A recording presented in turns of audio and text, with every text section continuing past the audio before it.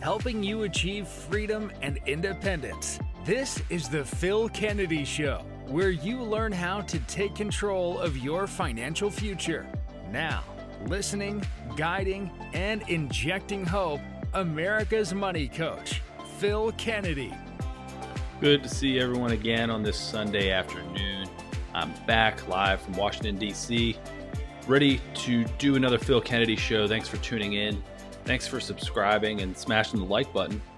And feel free to call in. You know the number, 571-520-PHIL. I'll take your calls live, answer your questions. Lines are open this week, unlike last week, so I'd be glad to speak with you and find out what's on your mind. In the meantime, folks know that I continue to lead and coordinate FPU classes.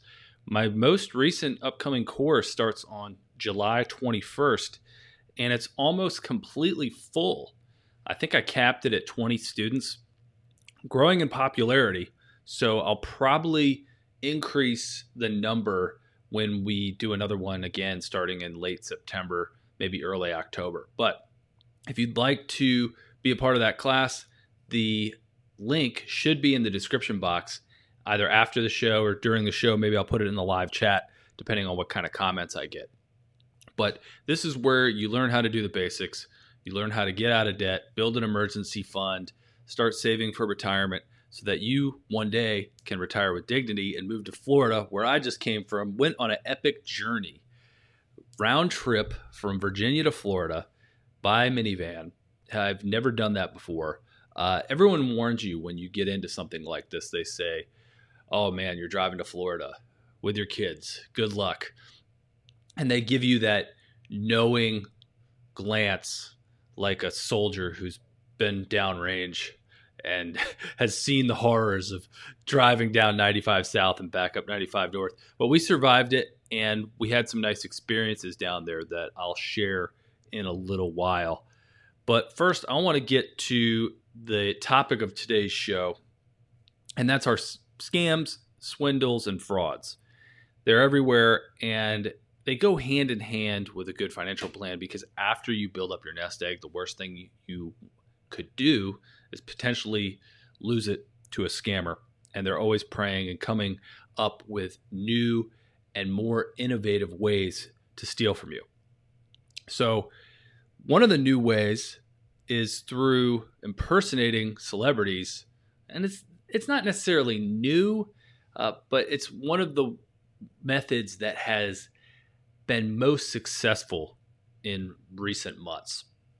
And one of the celebrities who happens to be impersonated more often than any other is Elon Musk. Here's an article coming from MSN Money indicating Elon Musk scams thrive on social media. No, Elon Musk isn't going to offer you a free wash or free Bitcoin on Twitter, but scammers will. Scammers are students of human psychology, whether it's duping you into clicking on a bogus email or offering fake free stuff on social media, and dropping Elon Musk's name into a scam to lure the unsuspecting is a popular strategy for crooks, according to a new report. Quote, Elon Musk is an incredibly popular target for scammers and spammers on social media. Attach his name to something he has no involvement in and watch it fly. Malwarebytes Labs said this week in a blog post. Since October 2020, reports to the FTC of cryptocurrency scams have spiked, with almost 7,000 people reporting losses of more than $80 million, with a median loss of $1,900, according to the FTC. That's about 12 times the number of reports and nearly 1,000% more in reported losses compared to the same period last year, the FTC said. From my perspective, this sort of thing is only going to continue to grow in size and frequency, and it's going to become more commonplace, because once a fraud begins to work, then why discontinue it? Keep on going down that track. And if people are easily duped, then there's no reason to recreate the wheel. The giveaway scams typically trade on famous names. More than $2 million in cryptocurrency was lost to Elon Musk impersonators over just the past 6 months, according to the FTC. Malwarebytes says one scam making the rounds starts like this. A Twitter account goes viral with a popular tweet. Then a bot account replies with a screenshot. In this case, it appears to show Elon Musk on Twitter saying, "Just Google Top Mid Dust Watch and thank me later," a reference to a map in the popular video game Counter-Strike. These schemes usually lead to portals selling the item for a grand total of $0, Malwarebytes says. What the scammers want is your address and credit card information to ship you the free product, according to the report. This is when the hairs on your neck ought to stand up, because we know that nothing is free. And once people start asking for your personal information, like your home address and your credit card information, there's no reason for them to have that if they really are giving you something for free. I mean, I give you this show for free. Am I ever asking my audience, hey, where do you live? And what's your credit card information? No. And in fact, even if you sign up for financial coaching with me, all that information is going to be contained in Calendly. I won't even know what it looks like. So that ought to be a clue to anyone who ends up falling for something like this, right? The hairs on your neck ought to stand up. And oh, by the way, Twitter is a real hellscape. So if you're on Twitter to begin with, you ought to be anticipating something like this happening to you day one. I mean, when I was on there, it was nearly every day you'd see some type of account being impersonated, and all you had to do was look at the handle and realize, oh, this isn't the real guy. But the article continues here. The same goes for promotions pushed by accounts you know, or even verified accounts. There's always a chance what you're seeing is a result of a compromise, the report said, adding, you've no idea what waits at the other end of a link. The aim of the ploy is to bypass spam detection. Malwarebytes said Gmail and Outlook, for example, detect most scams and spam. So it can be a challenge for scammers to get through these filters set up by Google and Microsoft, respectively. Bitcoin is a favorite too, and it should be. A scammer posing as Elon Musk walked away with $560,000 back in February. In that case, a man received a Twitter notification that appeared to be from Elon Musk. Musk tweeted, "Dojo for Doge," the man told the BBC, referring to the cryptocurrency Dogecoin. The fake competition invited participants to send up to 20 Bitcoin, over $1 million at the time, and they would double their money. The man sent 10 Bitcoin and lost it all to the scammers. It was the most ever lost in a single transaction, the BBC said, citing Whale Alert, which tracks cryptocurrency transactions. I doubt it. I'm sure someone has lost more. Unfortunately, anyone could be prone to having a bad day, a temporary lapse in judgment, and send Bitcoin to the wrong address, either because they were defrauded or they weren't paying attention and they copy and pasted the wrong address. So I won't pile on this poor guy. It's already bad enough that at the time he lost over $500,000 in Bitcoin. I would think if one has $500,000, they are probably in the top 1% of their family, their relatives in terms of net worth. This guy was able to send that off in one quick transaction. Hopefully it was an amount that accumulated over time and he had not recently purchased it. I think that would feel a lot worse. It's easier to lose something that you never really had than to buy into an overpriced market and actually send it off without really understanding what you were doing. So the cryptocurrency market can still be dangerous, and folks really need to take the time to not only understand how Bitcoin and crypto work, but also understand the ever-changing and innovative fraud schemes that are out there to take your hard-earned money away from you. One of the other things I want to mention while we're on the topic of personal finance is that I continue to offer free consultations to all of my viewers and listeners. If you'd like to take me up on it, just go down to the description box below in the show notes page and select that link for a free consultation. We can talk anytime for 30 minutes about whatever you'd like, whether it be debt, savings, budgeting, scams, frauds, swindles, Bitcoin, you name it. We'll talk about whatever you want, and it's no charge. I'm not going to ask for your credit card information or home address like the poor folks that were scammed. Still taking calls, 571-520-PHIL. If somebody wants to call in, we'll cover your money topic or whatever might be even remotely related to money these days. So one of the other things out on the horizon that I find intriguing and frustrating at the same time is the fact that, well, it goes back to an old cliche. The one half doesn't know how the other half lives. And for the ultra wealthy, there's a separate set of rules for them, and they are able to use that to their ever increasing advantage. There was an article that came out back on the 13th from the Wall Street Journal that I want to share. And thanks to my aunt who passed this along to me. And I find it very interesting because in a world where Wells Fargo unilaterally shut down all these personal lines of credit, which I think is a good thing for consumers in the long run, as the show indicates at the top, the borrower is slave to the lender. But in comparison to what the wealthy are entitled to, it's just night and day. And I think this article really brings that forth. It starts here: buy, borrow, die, how rich Americans live off their paper wealth. This was back on the 13th in the Wall Street Journal by Rachel Louise Ensign and Richard Rubin. The article starts off here: rising stocks and rock bottom interest rates have delivered a big perk to rich Americans. Cheap loans that they can use to fund their lifestyles while minimizing their tax bills. Banks say their wealthy clients are borrowing more than ever before, often using loans backed by their portfolios of stocks and bonds.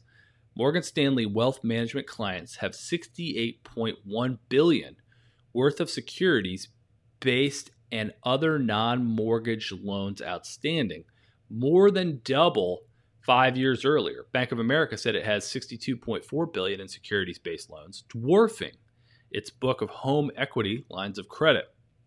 The loans have special benefits beyond the flexible repayment terms and low interest rates on offer. They allow borrowers who need cash to avoid selling into a hot market. Startup founders can monetize their stakes without losing control of their companies. The very rich often use these loans as part of a buy, borrow, die strategy to avoid capital gains taxes. The article continues here, and since I'm not a Wall Street Journal subscriber, I'm not going to be able to share every detail with you. But the point here is that we've erected a Frankenstein economy that, just because of cheap money, artificially low interest rates, the misallocation of resources, and all the malinvestment created by the Federal Reserve, allows things like this to happen.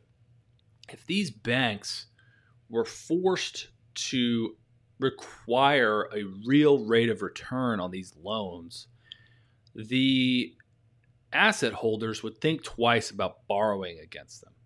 I mean, if we think back to the early 80s and Paul Volcker and the stories of maybe your parents or grandparents saying they had to buy a home with an interest rate that was in the teens or maybe even 20%, if that were to happen again, how many of these borrowers do you think would take Bank of America and Morgan Stanley up on their offer to borrow money against their assets when they may potentially be losing on both ends? You know, they're paying an exorbitant amount of interest, and then if the asset were to plunge in value over the next 18 months, then they would have lost on all their paper gains. So the number of false signals that have been sent to the marketplace due to Fed interest rate policy are too numerous to count, and I don't think any of us truly comprehends just how massive this bubble has gotten as a result of Fed policy. So look no further than articles titled like this: banks say the wealthy are borrowing more than ever using low interest loans backed by their investments. This is not going to end well. I assume it'll require another bailout for Wall Street, and it's going to be, back in 2008, 2009, when all the CEOs of the top banks were ordered to Washington over all weekend, and figures like 700 billion were tossed about. I'm like, wow, that's a big number. It's going to be like 70 trillion someday. And it's not that far off in the distant future. I know some of the audience, the viewers and listeners might hear that figure and say, Phil, that's nuts. Maybe you mean 7 trillion. I think when you are on an ever increasing curve, like the debt-based U.S. monetary system is, it's only a matter of time before it hockey sticks and does something that no one ever could have imagined. And I mean, I think, as I've talked about in my previous show, Kennedy Financial, and now the Phil Kennedy Show, that it's happening right before our very eyes. And even regular folks are starting to see it. Politicians are getting together and asking Jerome Powell, the Federal Reserve Chairman, hey, my constituents are complaining about the ever increasing costs of normal goods and services. Do you have anything you can do about that? And asking the Fed to do something about prices of the things we need is like asking an arsonist to man the fire station. This is not the group you want to look to solve these problems. Thanks for everybody for smashing the likes and getting your questions in. Again, feel free to call in. Number is 571-520-PHIL. I'd love to take your call. And if not, give me a question in the live chat, and we'll talk about it there. Time to go to a break. And when we come back, I'm going to talk about my trip to Florida and what I think of that state. I think you'll be interested to hear my take. See you in a minute.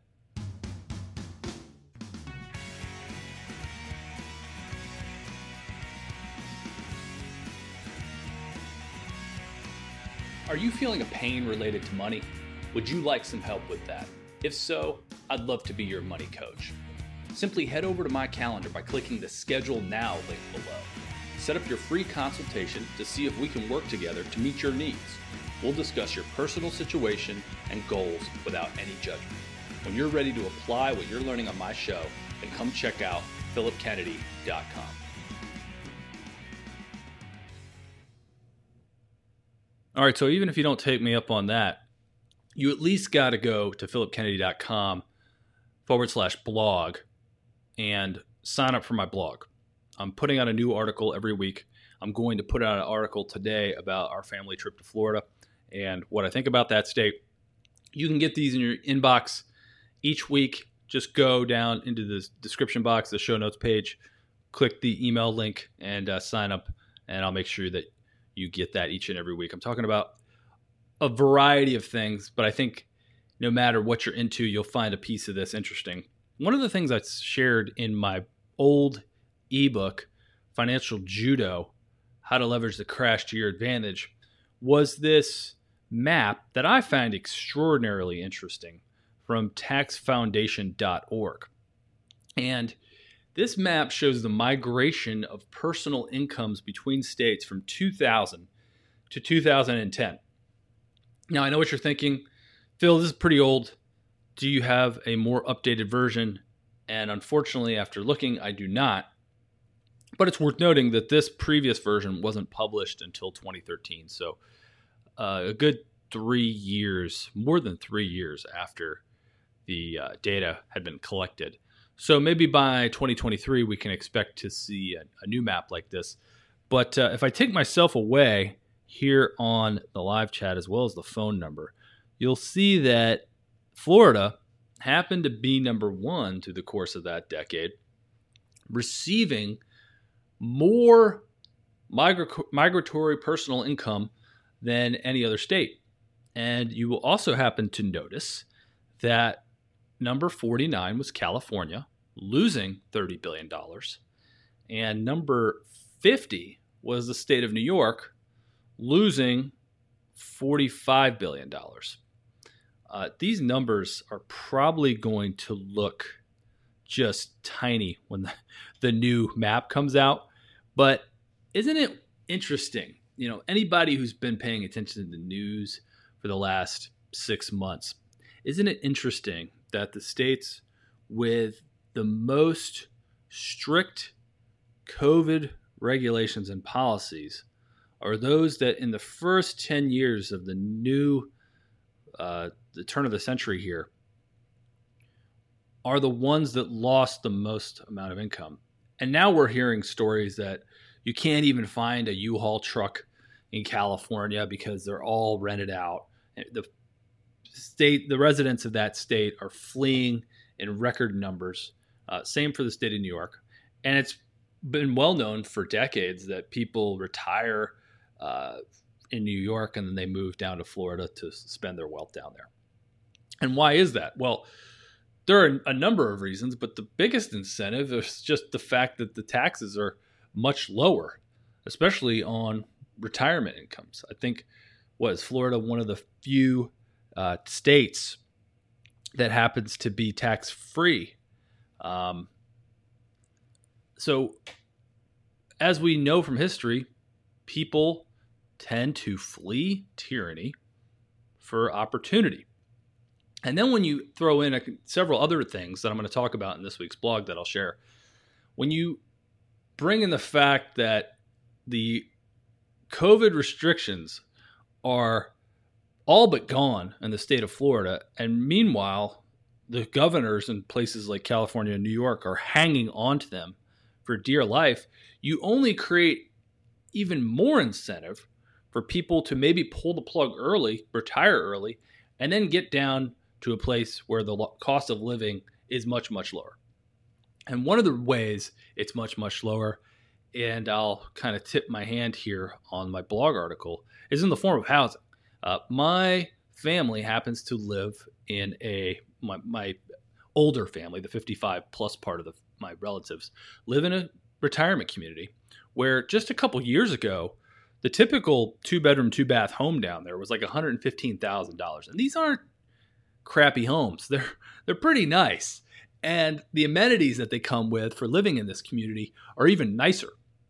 So you may be selling a home in the Northeast, the West Coast for $1 million plus, and you're buying a place that now, even with the housing boom, is only $200,000, maybe $250,000. Granted, that might sound like a lot to someone who is living hand to mouth in Eastern Kentucky, but for people who are desirous to get out of these high cost, high tax states and live someplace that's far more cheap, it's very attractive. And then when you look at things like internet bills, water, utilities, even a membership to the golf course is only, and I say only in quotes because this is a lot of money, but for people who love to play golf and have maybe had club memberships in other states, this number is going to sound pretty low. It's only $5,000 for the year. And it's a beautiful golf course, and it's covered with birds and fowl and you name it. It's a one-of-a-kind place. So I think this map that I shared is only going to be exacerbated by some of the things that we saw from COVID. And DeSantis has taken an opposite approach, opening the state up, probably because it is such a tourist destination. And we took advantage of some of that. We went to Legoland, just south of Orlando. We also went to Gatorland up in Orlando. It was not cheap to go to these parks, but compared to going to them in a high tax, high cost state like California, it was relatively inexpensive. And there was still some money left over to go to the gift shop and do other things and go out to eat. So I just wanted to bring this to everyone's attention because the whole purpose of doing things like Financial Peace University and living with a budget and using the Every Dollar app and making sure that we have 3 to 6 months of emergency fund to save is that one day we can stop working and retire with dignity. And that is going to become increasingly hard in the states that adopt high taxation, policies that restrict free market capitalism, pummel economic growth, incentivize unemployment. These are all socialist schemes that are going to tear down those economies. And meanwhile, in the places that are green, in the South, they will continue to be bolstered by the exact opposite effect. And the people that want to live in environments like that are going to move there and see a increase in wealth. Looks like we got a caller. Let's go ahead and see who is calling in. It's Dino, real estate married with NFC, creative ways to finance. Let's find out what's going on with him. Dino, what's happening? You're on the Phil Kennedy Show. Hi. Thanks for having me. Yeah, it's Zeno, Z-E-N-O. Thanks. Yeah, it's good to hear from you. So you got a question about NFCs and creative ways in finance. Yeah. So I'm trying something a little bit unique. I have a background in commercial real estate development and banking. And then I discovered NFTs and decided to sell. We minted like 10,000 of them, and we're selling those. And once they're sold out, I'm going to give away my $3 million investment property and self-storage business as a gift. And I just was wondering if you'd heard of other creative ways that people are doing real estate, mixed with NFTs. Not real estate, but I am familiar with some of these athletes that are using NFTs. And can you just remind our audience, non-fungible tokens, right? These are a way to connect the crypto market to real things so that they can be on a blockchain and have some trustless, immutable ledger that guarantees authenticity. Is that kind of the innovative development here that we're talking about? I don't think I could have said it better. Oh, perfect. Great. Yeah. So, I mean, what we're really, the first time I was exposed to this was as it relates to sports memorabilia. And we're in this weird part of human history where evolution is taking place, and people are asking themselves, why would I want something that's non-tangible to represent something that is? And I mean, if you take it back to, like, say, a Mickey Mantle baseball card, right? That is a piece of cardboard to one person, but to anybody who understands baseball card memorabilia, it's a one-of-a-kind piece. There's hardly any left, especially because, everyone's mother threw them away back in the 50s and 60s because it was just looked at as garbage. But now as we move forward to the post-Bitcoin era, we're beginning to understand how something like an NFT could be preferable to title insurance and maybe the future. Yeah. But we're in a weird space right now where it's going to require a paradigm shift, and people have to become more trusting of it. And the adoption is just not going to happen overnight. But I just say all that in advance because I want to get a few more details. What do you envision in terms of meshing real estate with NFTs? Well, I think that you're correct. I think that it's very disruptive when it comes to what it's going to do to legal markets and what about appraisers? What about, there's a lot of things that I think are shifting. But what I decided to do was try to gamify the sale. I mean, my original intent was just to sell everything for Ethereum and Bitcoin, to try to get into the crypto markets. But I thought, well, what about if we just gave away a residual income to somebody that had invested in our art? So we took my wife and I, we got some photos of me spitting fire, and she does a lot of photography. And then I partnered up with a guy named 3D, who then put his layers on it to kind of make them cool. It's on Rarible, RARIBLE.com, Zeno Rossetti. And then you can find out more about it at zenorossetti.com. But I do agree with you. It's extremely disruptive in the same way that, when people are riding around horses, they go, what is this car thing? That's not safe. I'm not going to do that. Eventually things will turn. We're in that big shift right now. We are indeed. And in fact, we got JJ chiming in. JJ, thanks for your comment. JJ writes, NFTs are scams and have nothing to do with copyright or property rights. Take that NFT to court, won't help you at all. It's a complete scam, just like ETH and everything in ETH. It's Bitcoin or nothing. I've described myself as a pseudo Bitcoin maximalist. And the reason I say that, Dino, is because I do own alts. I own alts because I don't think alts are going away.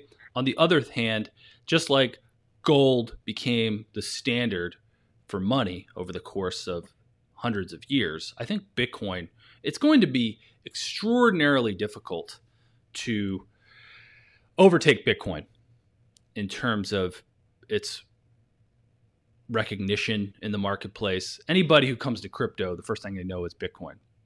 So the NFTs have a long way to go. And then on top of that, when you see more articles coming out, there was an article this week on Twitter about some DeFi scam where like the creators walked off with 32 million bucks.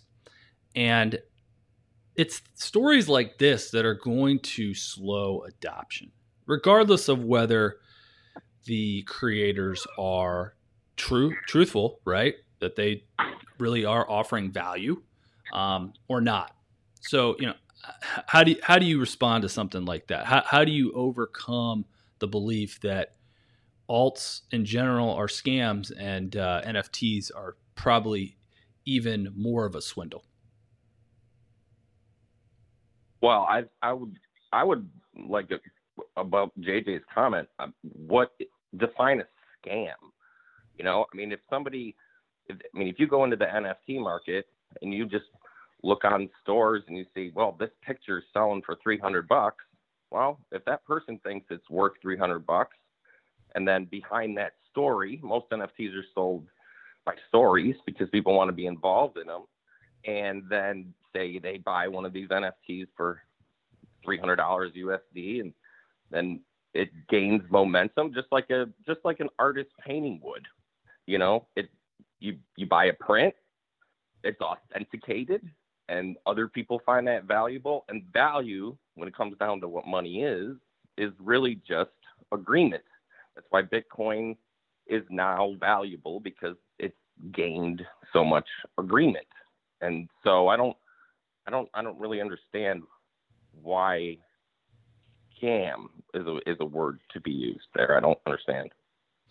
Yeah, well, I think you have a good rebuttal there. It's all about perception. I mean, anytime you look at these Christie's auctions and you see billionaires paying so much for a one-of-a-kind piece of artwork, if it's their money, and if they think that someone else is going to pay more for it someday, and it comes down to authenticity, if we can enter a new world where a Michael Jordan photograph is a one-of-a-kind piece and people want that for some reason, and it's, the only one in existence of him hitting a game-winning shot over Craig Elo, right? We've entered a whole new world where it doesn't necessarily have to be tangible. The more important thing is that it's unique, someone wants to buy it, and it's authentic. Then, I have no problem with that. But I think, unfortunately, we do have a lot to overcome because there are so many scammers taking advantage of unwitting participants or people who are just not that well educated in this whole new space. So last question for you, Dino, before I got to run. How'd you find the Phil Kennedy show? Was it a previous guest on Kennedy Financial or something like that? No, a friend of mine just told me that you were talking about some really cool stuff, and I was like, oh, you know what? I'll call him because he might have some perspective on this, because it's a new campaign for us. So I don't know. I just thought it was kind of fun to call in. Cool. Well, I'm glad you did. We're small but growing. We had a lot more guests on Bitcoin maxis like Trace Mayer and Da Vinci and Saifuddin Amis back when it was Kennedy Financial. But now we're moving to more general topics. So thanks for calling in, and feel free to call in. Yeah, I do a daily live stream every day at 9:30 Central, and I'm looking for guests to be on my show. So I'm, like I said, I'm just getting started too. So if you're interested in maybe coming on my show, we can hit me up. Yeah, feel free to email me, Phil at philip.kennedy.com, and we'll set it up. I'd be glad to be a guest on your show and talk about crypto. It's something I'm extraordinarily interested in. But as a reminder to our listeners and viewers, you can't buy crypto until you've paid off all your debt, you have an emergency fund, and you have money to invest. And crypto is volatile, and you can lose it all. So we'll talk about stuff like that maybe on Dino's show. Thanks for calling in, Dino. All right, so the next topic that I want to get to before we wrap things up is this idea that we live in a world where people would rather be in the majority and be wrong than be in the minority, like my good viewers and listeners, and be right. And this is a topic that's been recently covered in many books, but the book that I'm reading right now is probably something you've all heard of. You know, it's at the top of the New York Times bestseller list, Atomic Habits by James Clear. And the whole message of this book is if you change and improve things little bit by little bit, 1% increments, like, oh, maybe I get a little better microphone, I get a little better camera, I get better lighting, I use Ecamm Live, right? We bring in live callers. Eventually, it's not noticeable, but over the course of time, maybe we're finally beaming the show up to a satellite and we're hitting 522 radio stations across the country like Dave Ramsey, right? And it doesn't happen overnight, but it's with these 1% increments. One of the things, and I don't know how it necessarily relates to habits, but I think maybe it relates because people want to tear others down and pull them down to their level. And we've seen this with COVID, where if you believe that masks really aren't helping, and you voice that opinion, you will be met, especially in social media, with a throng of supporters who are willing to tell you that you're wrong. And you can apply this to many other things, Fed interest rate policy, artificially low interest rates, quantitative easing, anything in politics. Figures lie and liars figure. And the example that James uses is, we've seen this probably in funny videos online where someone will enter a doctor's office and they're told to have a seat. And there'll be a dozen other patients there. And out of the blue, all of a sudden, the other patients who are actors will stand up. And so the person who is not in on it is sitting there and is somewhat confused and like, well, everyone's standing. They must be for a reason. I too need to stand. And then they all sit down and they're confused again. I need to sit down. So the example he uses is they've tested this on people where they say, hey, here's a line on a card. Now here's some other cards. Which line does it match? And if you can get the other 11 actors to say it's this one that's clearly longer or clearly shorter, the person who is not in on it, who is the test subject, will agree with the group. And I find this fascinating from our standpoint, those who are trying to pay down debt or maybe trying to store our wealth in a little bit of Bitcoin. We're in the minority. And despite having researched how these things work, that those without debt, who don't have car loans and who have a paid off mortgage, tend to become millionaires. Those who understand technologies early and have educated themselves, whether it be the internet or things like Netflix, tend to do really well for themselves. And now we've got the internet of money, Bitcoin. We'll still be met with a lot of adversity. And it kind of hurts sometimes. Sometimes on the Phil Kennedy show, or the Kennedy Financial Show, now the Phil Kennedy Show, I would get comments in the chat and I'm like, am I really wrong on this? I've really tried to look at this from all different angles. And I think it's important for all of us to know that when we are met with adversity, it could be that we're wrong, or it could be that we are communicating with people who prefer to be in the majority, because it's much more comfortable and socially fashionable to be a part of the majority. So if you're struggling with an opinion that you have, I just wanted to share that, because we all struggle with different things and it may not be you. So take solace in that for what it's worth. And if you want to read a book that may help you navigate some of these things, again, it's Atomic Habits by James Clear. And I'm finding it very interesting. So go ahead and check that out. All right, so time to wrap up the show. It looks like we had a few final comments here. We'll take a look at them. JJ writing, can't put property rights in NFT and take it to court as proof. JJ's likely right about that. But on the other hand, we're now seeing people list their homes for Bitcoin. So we're in this gray area. Things are moving awfully fast. We shall see where it goes. ACU5, thanks for tuning in and sharing your comments. Do more research, JJ. His property rights are not in his NFT read-up. This is a arena of ideas. I appreciate both of you tuning in and both of you for sharing your opinions. One of the reasons I've turned off the comments on my page is I've discovered personally about myself that I am not good with social media. If I ever do return to social media, I'm going to need to hire someone who can make sure that they say and write all the proper things on there, because I just do not belong on there. All right. Well, thanks again for your comments. Thanks for Dino's call. And we'll be back again next week. Don't forget to sign up for my email list. And if you want to talk to me for 30 minutes for free, anybody can do it. It's just got to be about something sort of money related. Then click that link in the calendar below. And usually any weeknight, 7:15, 30 minutes. I'd be glad to chat with you. Thanks to all the folks who helped put this show on. Couldn't do it without you. All right. See y'all later.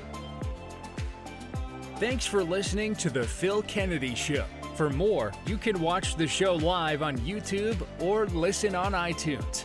If you would like to speak with Phil, then click the Schedule Now link in the show notes. If you enjoyed The Phil Kennedy Show, then be sure to give us a 5-star review on iTunes.